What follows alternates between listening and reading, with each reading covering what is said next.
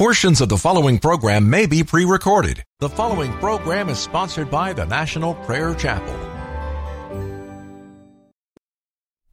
As I went down in the river to pray, studying about that good old way, and who shall wear the starry crown? Good Lord, show me the way. Oh, sisters, let's go down, come on down. Oh, sisters, let's go down in the river to pray. As I went down in the river to pray, studying about that good old way, and who shall wear the robe and crown? Good Lord, show me the way. Oh, brothers, let's go down, come on down.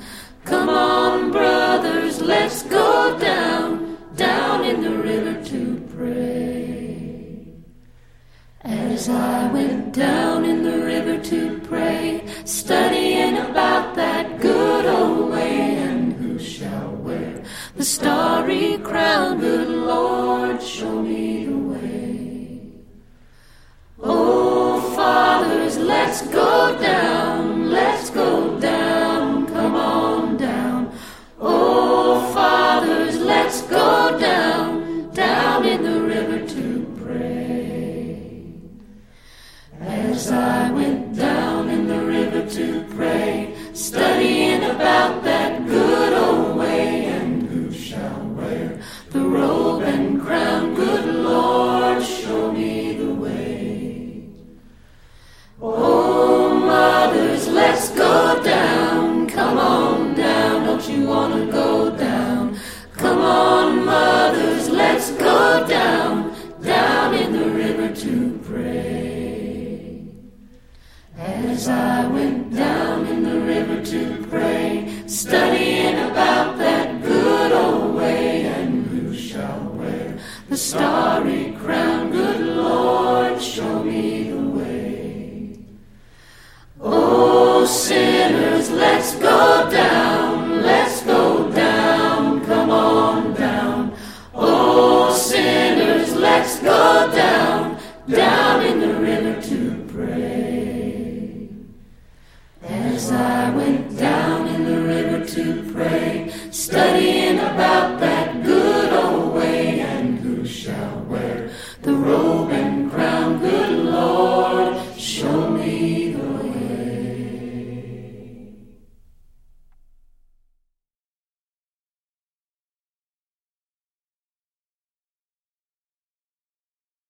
I have all of my life desired a much deeper sense of the presence of God. It seems to me that that's the most precious thing, to be in the presence of Jesus. What I didn't know was how to find that presence of Jesus. What I didn't know was that it was impossible to find the presence of Jesus by what I was doing. I thought, if I read the scriptures and I pray, that should be enough. That's what I am required to do, to read the scriptures and pray.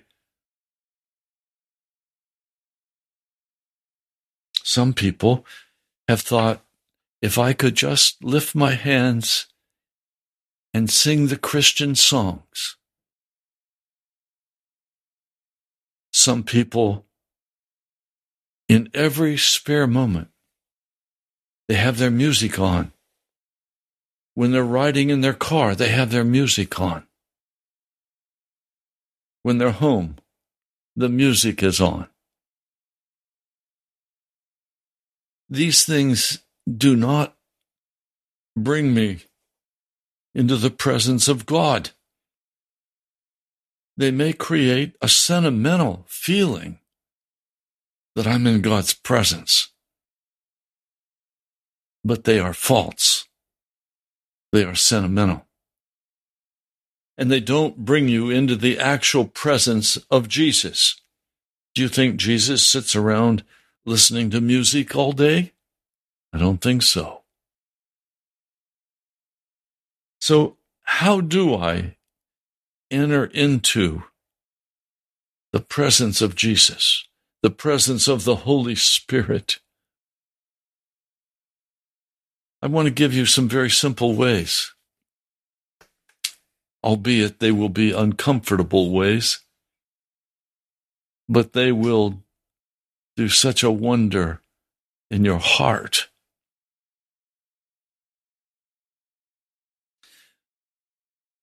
To find the presence of Jesus, first of all, will take time. There are no shortcuts. You can't cut on the music and in 2 minutes begin to feel the presence of Jesus. That's your own sentimentality. It's not Jesus. When you begin to search for Jesus, you will need to find a deep conviction of sin in your heart. Backslidden professors cannot wake up and begin right away to no longer be backslidden. It requires a deep searching of your heart. The foundations of sin need to be broken up. Christians are always brought under such conviction. They see their sins in such a light that often they find it impossible to maintain a hope of their acceptance with God. Almost always, when you begin to truly search for the presence of Jesus, you'll go through a time where you doubt that you can be accepted by God.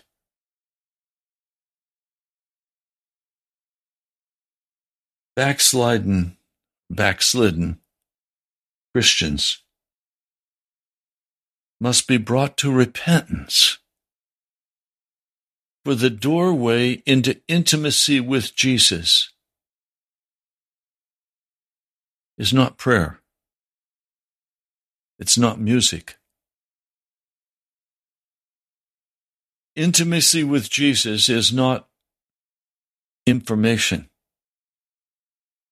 It's not the reading of Scripture. Intimacy with Jesus is always brought about by a very stern and close look at your life. Intimacy with Jesus is nothing less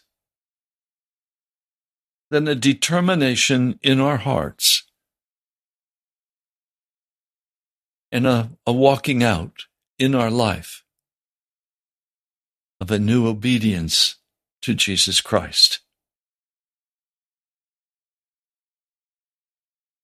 And the first step is always deep repentance, a breaking down of the heart, a getting down into the dust, allowing the Holy Spirit to bring deep humility and a forsaking of all sin.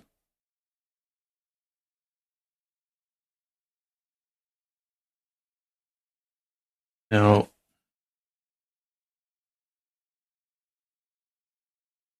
if you're going to have a true revival of your heart, it's going to be a true revival of godliness. It's going to be a conscious decision.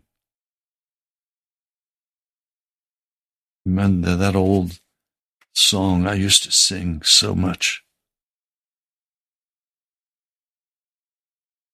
about coming to Jesus. And the closer I came to Jesus, the things of earth faded away in the light of his glory and grace. But you see, we all have our favorite sins. As I speak to you today, some of you have been faced with great disappointment. Someone did not do what you wanted them to do. Maybe your husband said no, or your wife refused, or someone that you love very much rejected you. And in your heart, the door of your heart swung shut. And you're bitter because they would not do what you wanted them to do or go where you wanted them to go. They said, it's not fair. I always do what you want to do. Why don't you do what I want to do? Bitterness is one of the most dangerous things to a man or woman's soul, where you're angry because they stand in your way. It corrodes your heart. And then you forget about it, except you don't. You hold a grudge. Find a way to get even. You're not happy. You're angry.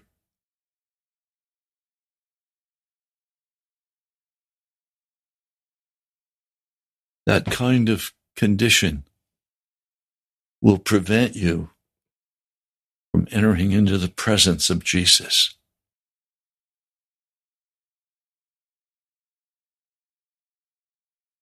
Or idols. Things that we hold more precious than anyone else or anything else. And our heart turns sour.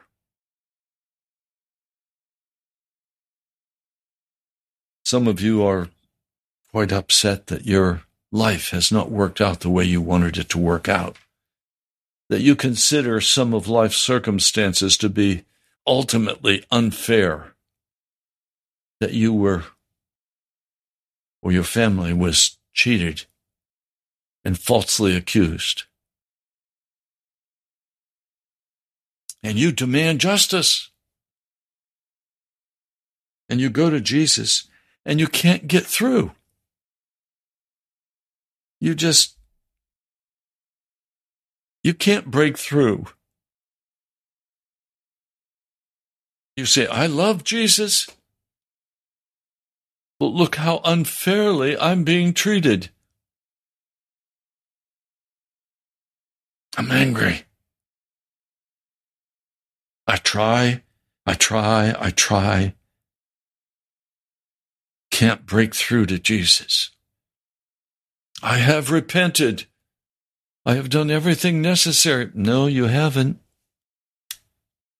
No, you haven't. You don't get through to Jesus. You don't come into the presence of the Holy Spirit with any kind of demands. Demands will block your way with the Spirit of God.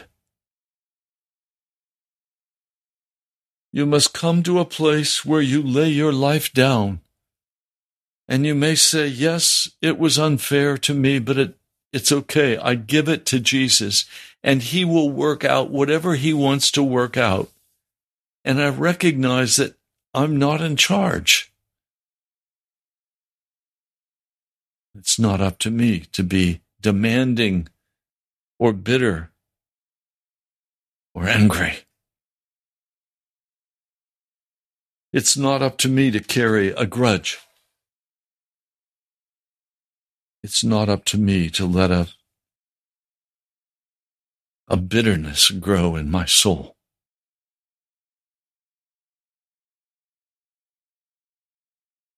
Now you want the presence of Jesus in your life? Then the word is surrender. Give up what you think you are owed. Give up your judgment that someone else is wrong.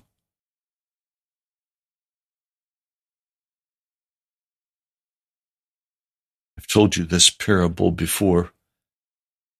I don't know where it ever came from, but it's a good parable. A man is abruptly taken before the judge, and he's put in prison.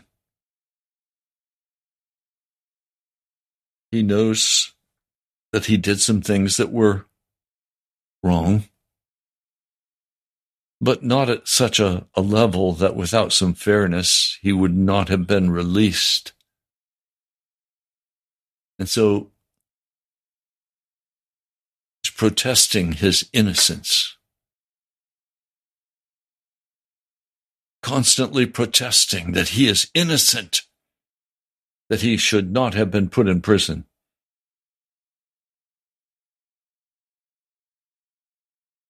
And finally, in that protesting of innocence, time goes by. Every day they bring him a tray in jail. They slide it through an opening at the bottom of the door, and he, like an animal, has to bend down and pick up his food.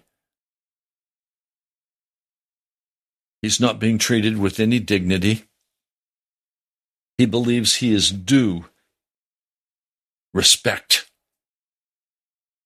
But now he's just a number in the prison. He is hopeless. Enough time has passed that he knows he is not going to get out quickly.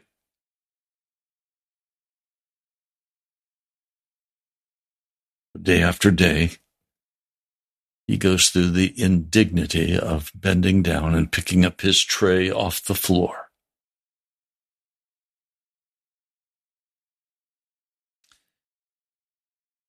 One day he is laying on his cement slab with a thin pad on it,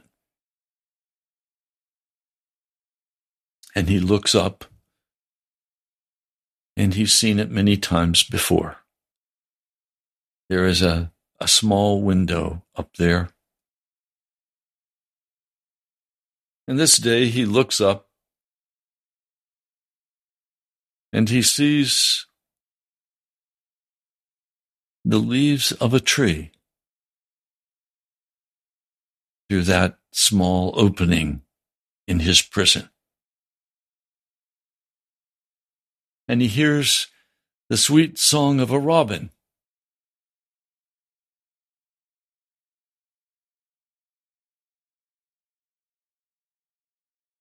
As he considers this, it suddenly dawns on his heart that time is passing by. And he recognizes that it's his life that is passing by.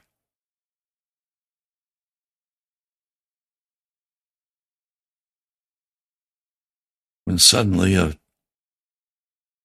deep, deep conviction comes into his heart. And he says, I'm guilty. I'm guilty. And as he considers the fact that he is guilty and that life is passing him by and that he is hopelessly imprisoned shut away from family, friends. Life is going on without him. It's passing him by.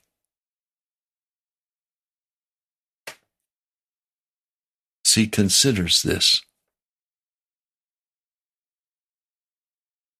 a deep hopelessness comes over his heart. He knows he can do nothing to escape. He knows he's in prison.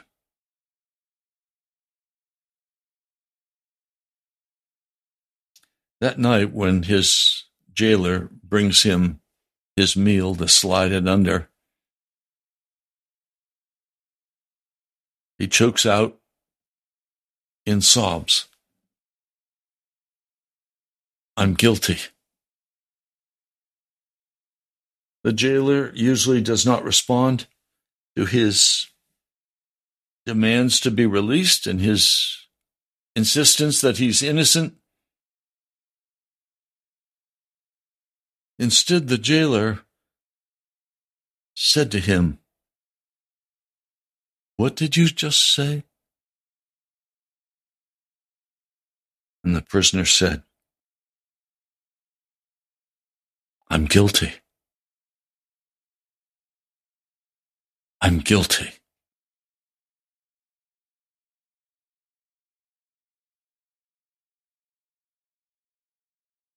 He hears the prison warden, jailer, walking away. But he also sees a strange thing. The door seems to be slightly open.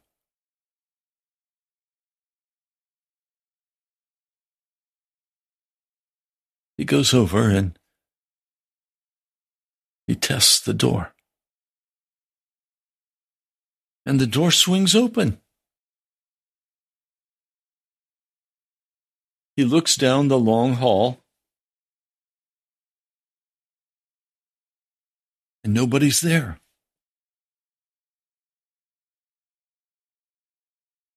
And he begins to walk down that long hall to another door. When he reaches that door, he pushes on it, and it too swings open. And it leads directly to the warm, open air. And he walks out of jail, free man.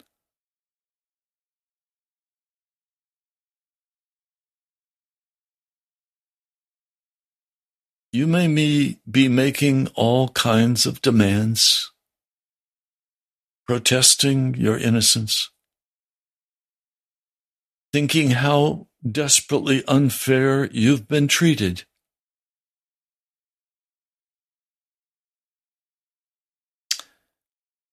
But you never walk out of the jail of your own heart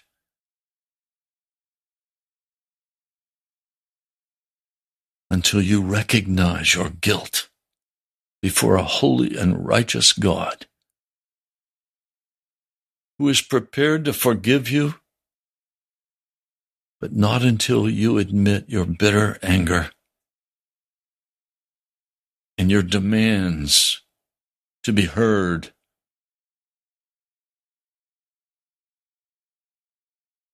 You're not free. You're in the prison. You're in the prison of bitterness.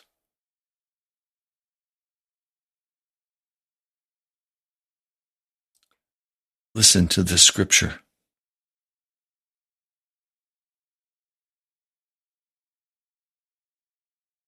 If you love me,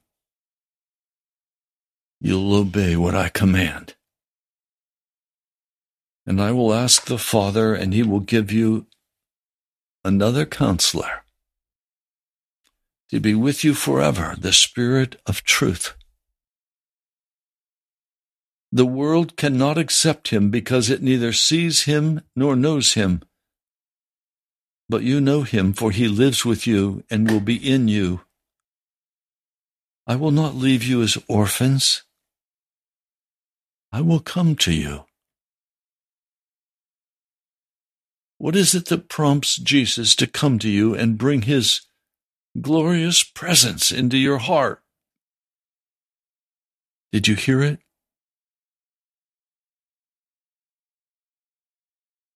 Did you hear it? If you love me, you will obey what I command. In other words, you're not your own. You were bought at a price.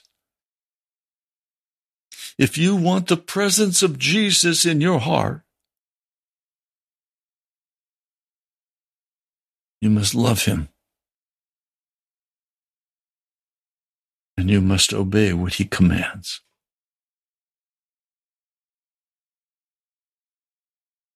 I will not leave you as orphans. I will come to you.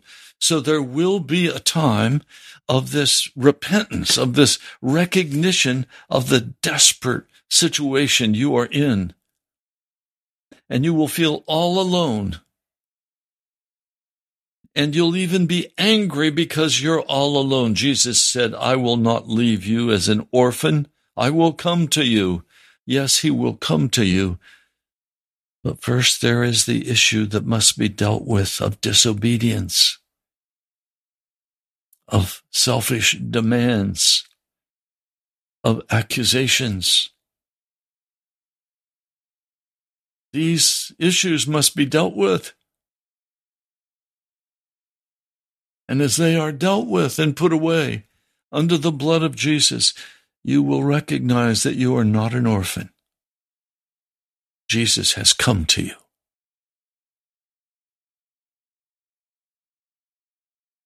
Some of you are so overwhelmed by how hard life is that your heart has become like granite.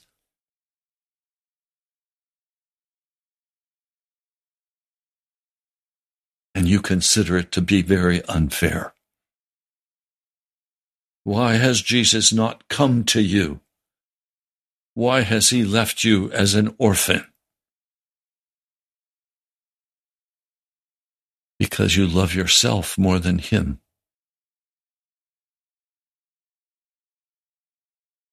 And you are not obeying what he commands.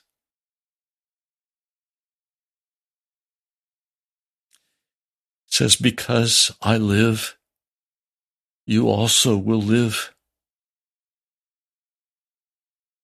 On that day you will realize that I'm in my Father, and you are in me, and I am in you. In other words, you will come to a place through repentance and through a letting go of bitterness, through humble obedience to Jesus. Stop demanding your own way. Stop demanding what you think is just and fair for you. Let your heart be counseled by the Holy Spirit. Whoever has my commands and obeys them, he is the one who loves me. We have the commands of Jesus in the Scriptures, in the Sermon on the Mount. And Jesus is saying, if you obey what I've taught you in the Sermon on the Mount, I'll know you love me. You see, love is not this sentimental, sweet, let's listen to the music. That blocks the Holy Spirit from moving in your heart. That's why when I begin to hold public meetings again, and that I pray will be soon, I'm not going to bring in 30 or 45 minutes of praise and worship music. That's guaranteed to prevent you from dealing with the truth about your heart. Oh, but Pastor, it feels so good. Yes, it's sentimental. And yes, it's even true. The music may be very true. But if listening to that music prevents you from having an honest take on the wickedness of your heart, you will cause the Holy Spirit to withdraw.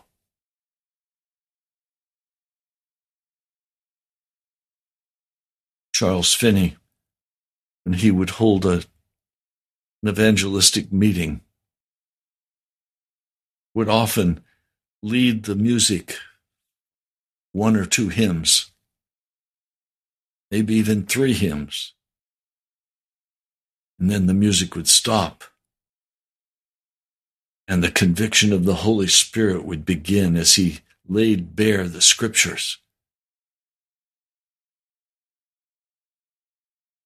I think of other old-timers. They would not hold a 45-minute praise and worship service before he preached. He said that was guaranteed to remove all conviction of sin and put the people in a very pleasant place.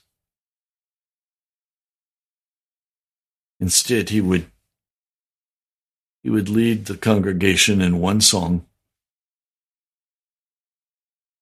and he would begin his sermon.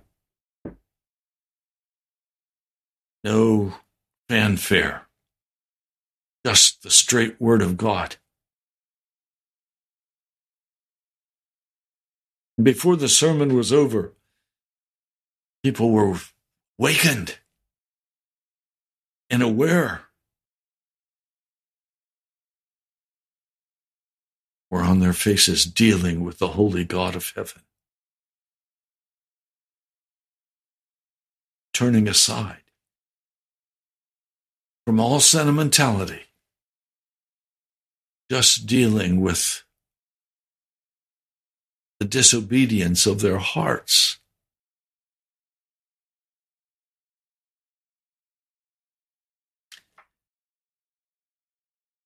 He said, I'm in my Father, and you are in me, and I am in you, and whoever has my commands and obeys them, he is the one who loves me. He who loves me will be loved by my Father, and I too will love him and show him to myself. This is John 14. I have been much concerned about entering fully into the presence of Jesus. And for some reason, no one ever said to me, the way you enter into the presence of Jesus and the way you glory in that presence is to lay down all self.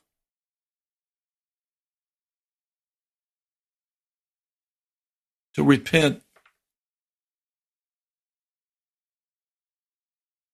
Some of you just don't want to repent.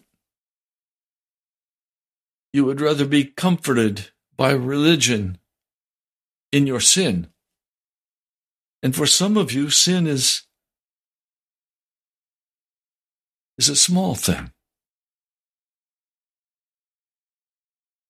It's your anger, self-righteousness,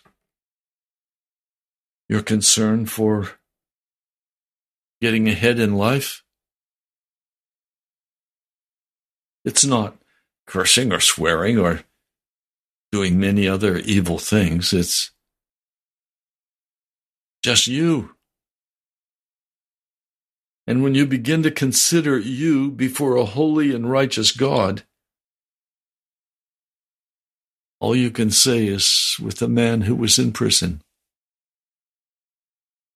I'm innocent. I don't deserve this.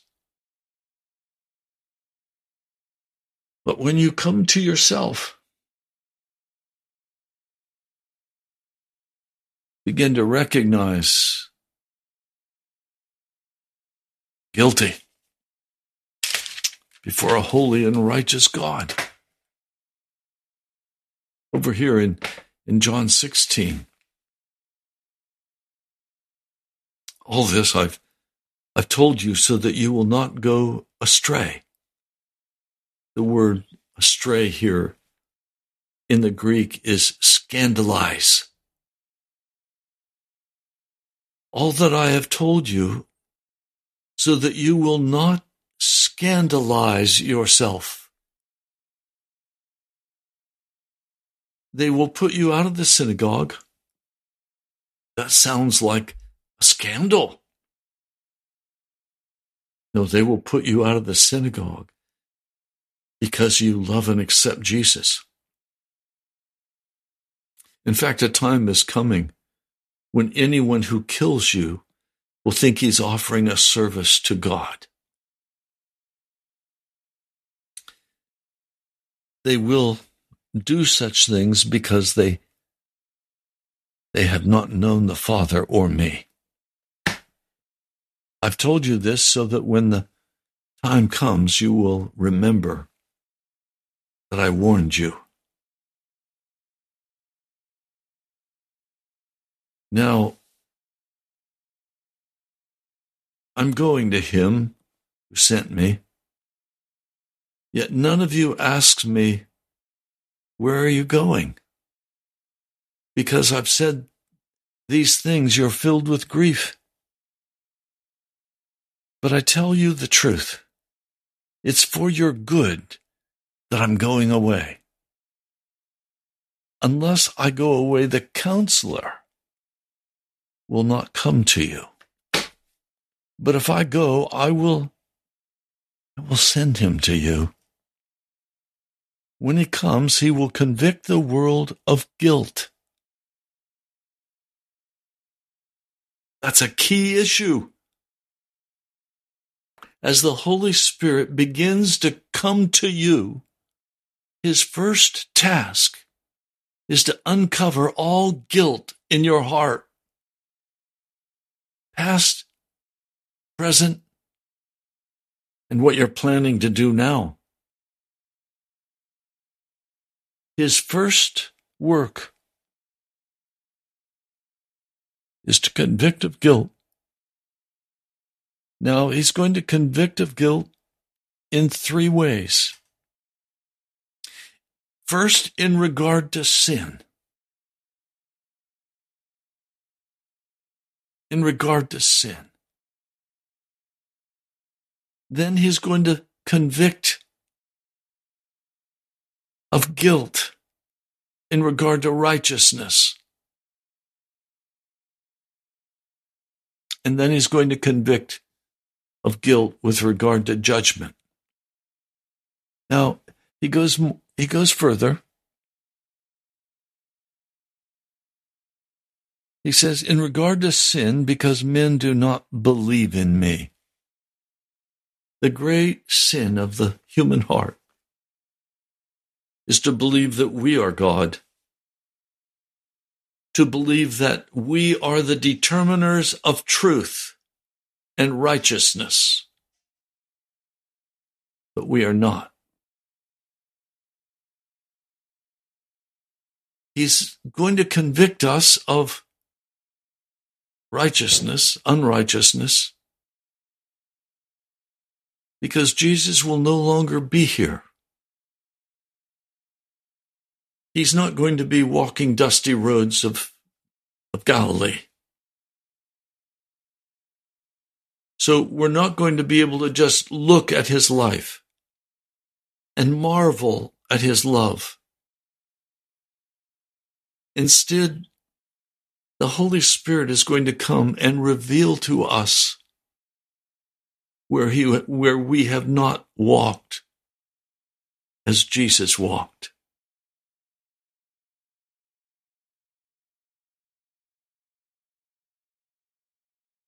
Now he's also going to come and he's going to deal with us in regard to judgment.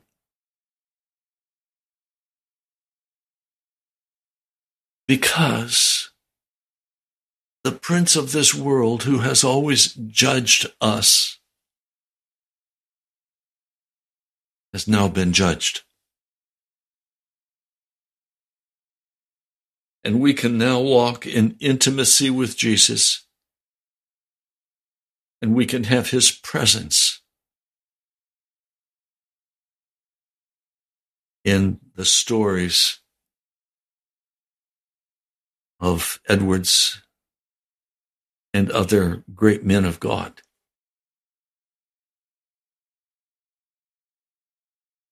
They always talk about presence. That when the presence of Jesus is there, when the presence of the Holy Spirit is there in the church, or in the hall, or in the open air meeting, everybody knows the presence of God is there. It is the presence of a person of righteousness and holiness. It is the presence of someone there to convict of sin. It's the presence of Almighty God that leaves a congregation in tears on the floor, recognizing they have sinned against the God of heaven. This presence of the Holy Spirit that is so palpable convicts a man or a woman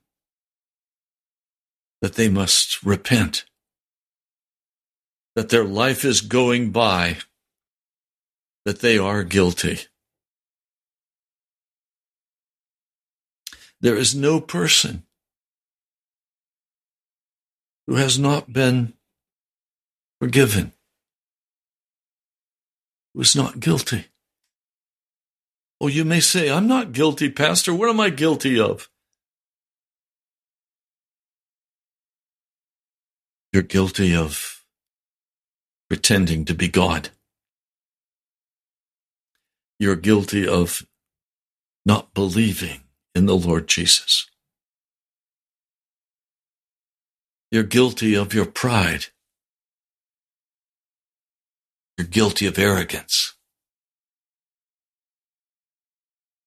Oh, you're guilty of many things, but you have no sense of that guilt because your heart is as hard as marble.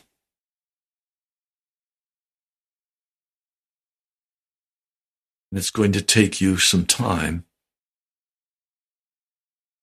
where the Holy Spirit is allowed to soften your heart,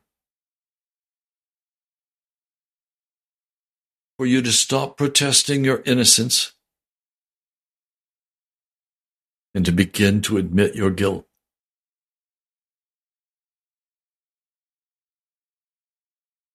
The only way into the heart of God, the only way into the presence of Jesus,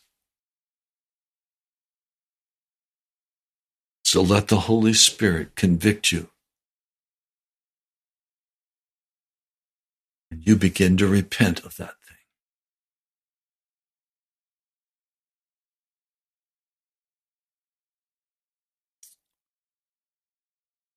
See, you are guilty. And it's going to take you some time and some energy. Yes, you'll read the scriptures. Yes, you'll pray.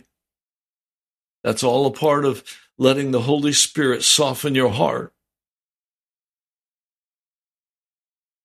Yes, you're going to have to turn away from doing certain things, of thinking certain ways, of speaking in certain ways. Oh, Pastor, I just get angry and my temper flares and there's nothing I can do about it and God hasn't changed me. You make it sound as though you're a pitiful case. And the truth is you are a pitiful case.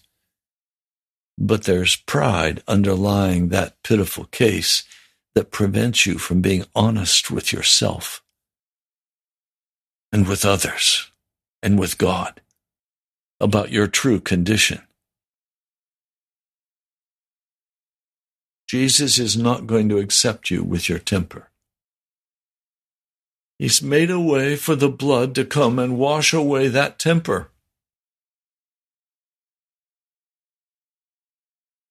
Will you confess your utter hopelessness at dealing with this problem and give it to Jesus?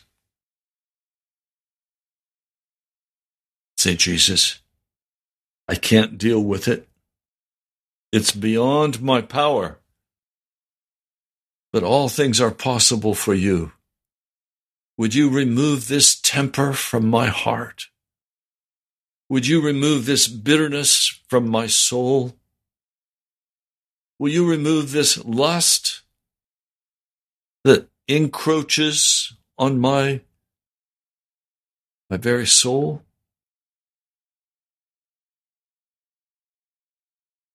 When you pray that way, He will come and deliver you.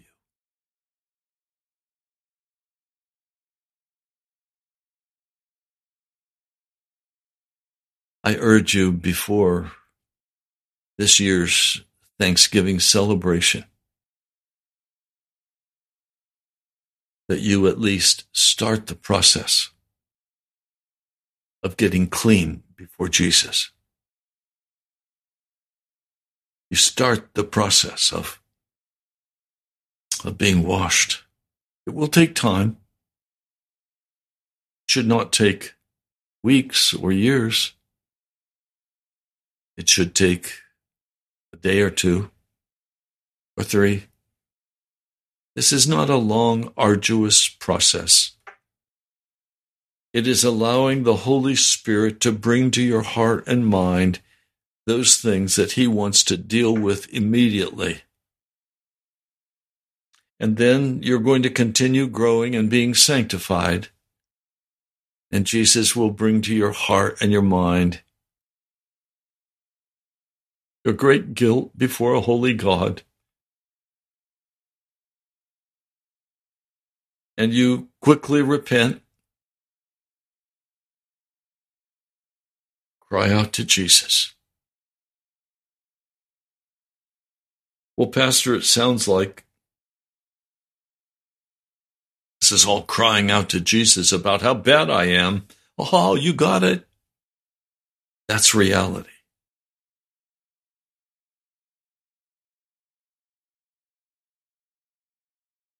And He's the great comforter.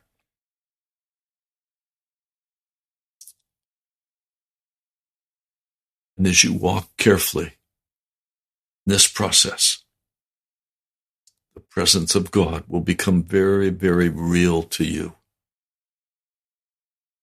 And you will begin to see the miracles of redemption happen in your life. The miracles of redemption.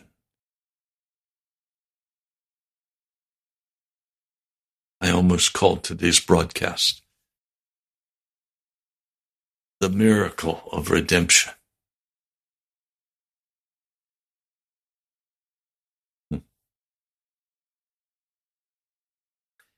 Jesus said, I have much more to say to you, but it's more than you can bear.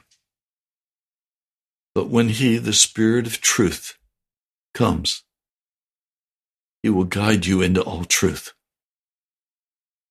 He will not speak on His own. He will speak only what He hears, and He will tell you what is yet to come. He will bring glory to me by taking from what is mine and making it known to you.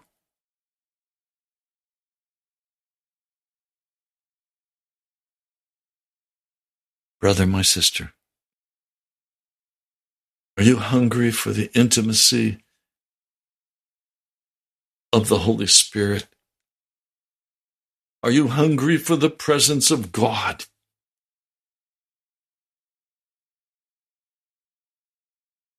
Do you want more? I do.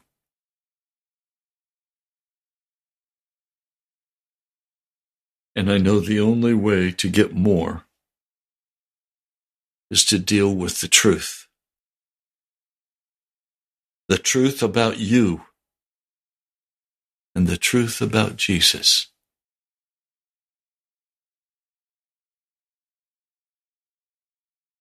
If you're bitter today, angry, and you can confess to whomever you're bitter and angry with and repent. Oh, Pastor, it's their fault. That will bring you into the presence of the demons of hell. That attitude will not bring you into the presence of the Holy Spirit. So I urge you today, deal honestly with him, and he will deal honestly with you. Well, you've been listening to Pilgrim's Progress. I'm Pastor Ray from the National Prayer Chapel. Thank you for listening today. And I want you to know how very, very grateful I am to you for your prayers, your supplication for me, for my prayers for my healing. It will come. Stand on the promises of God. Mark 11. I know whom I serve, and he will carry me, is carrying me all the way through. And I praise his name, and I praise his name for your love. Thank you. Thank you. Let's pray. Lord, I thank you for each who has listened today. I thank you, Jesus, that there are men and women who are praying for me. I'm very grateful, Lord. I ask for the Holy Spirit's intercession in my life, and I look for a deeper and deeper awareness of his presence. I thank you, Jesus. And Lord, there are some today who are desperately ill, miserable. I pray that you would put your arms around them today, relieve them of their pain. Pick them up and carry them in your arms, Jesus. And there are some tough people out there, cynical and angry. Would you bring them relief? In the name of Jesus. Amen.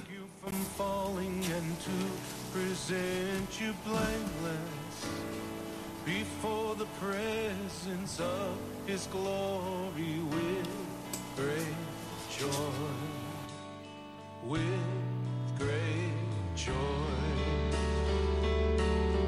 Now unto him who is able to keep you from falling and to present you blameless before the presence of his glory with great joy, with great joy. To the only God our Savior, through Jesus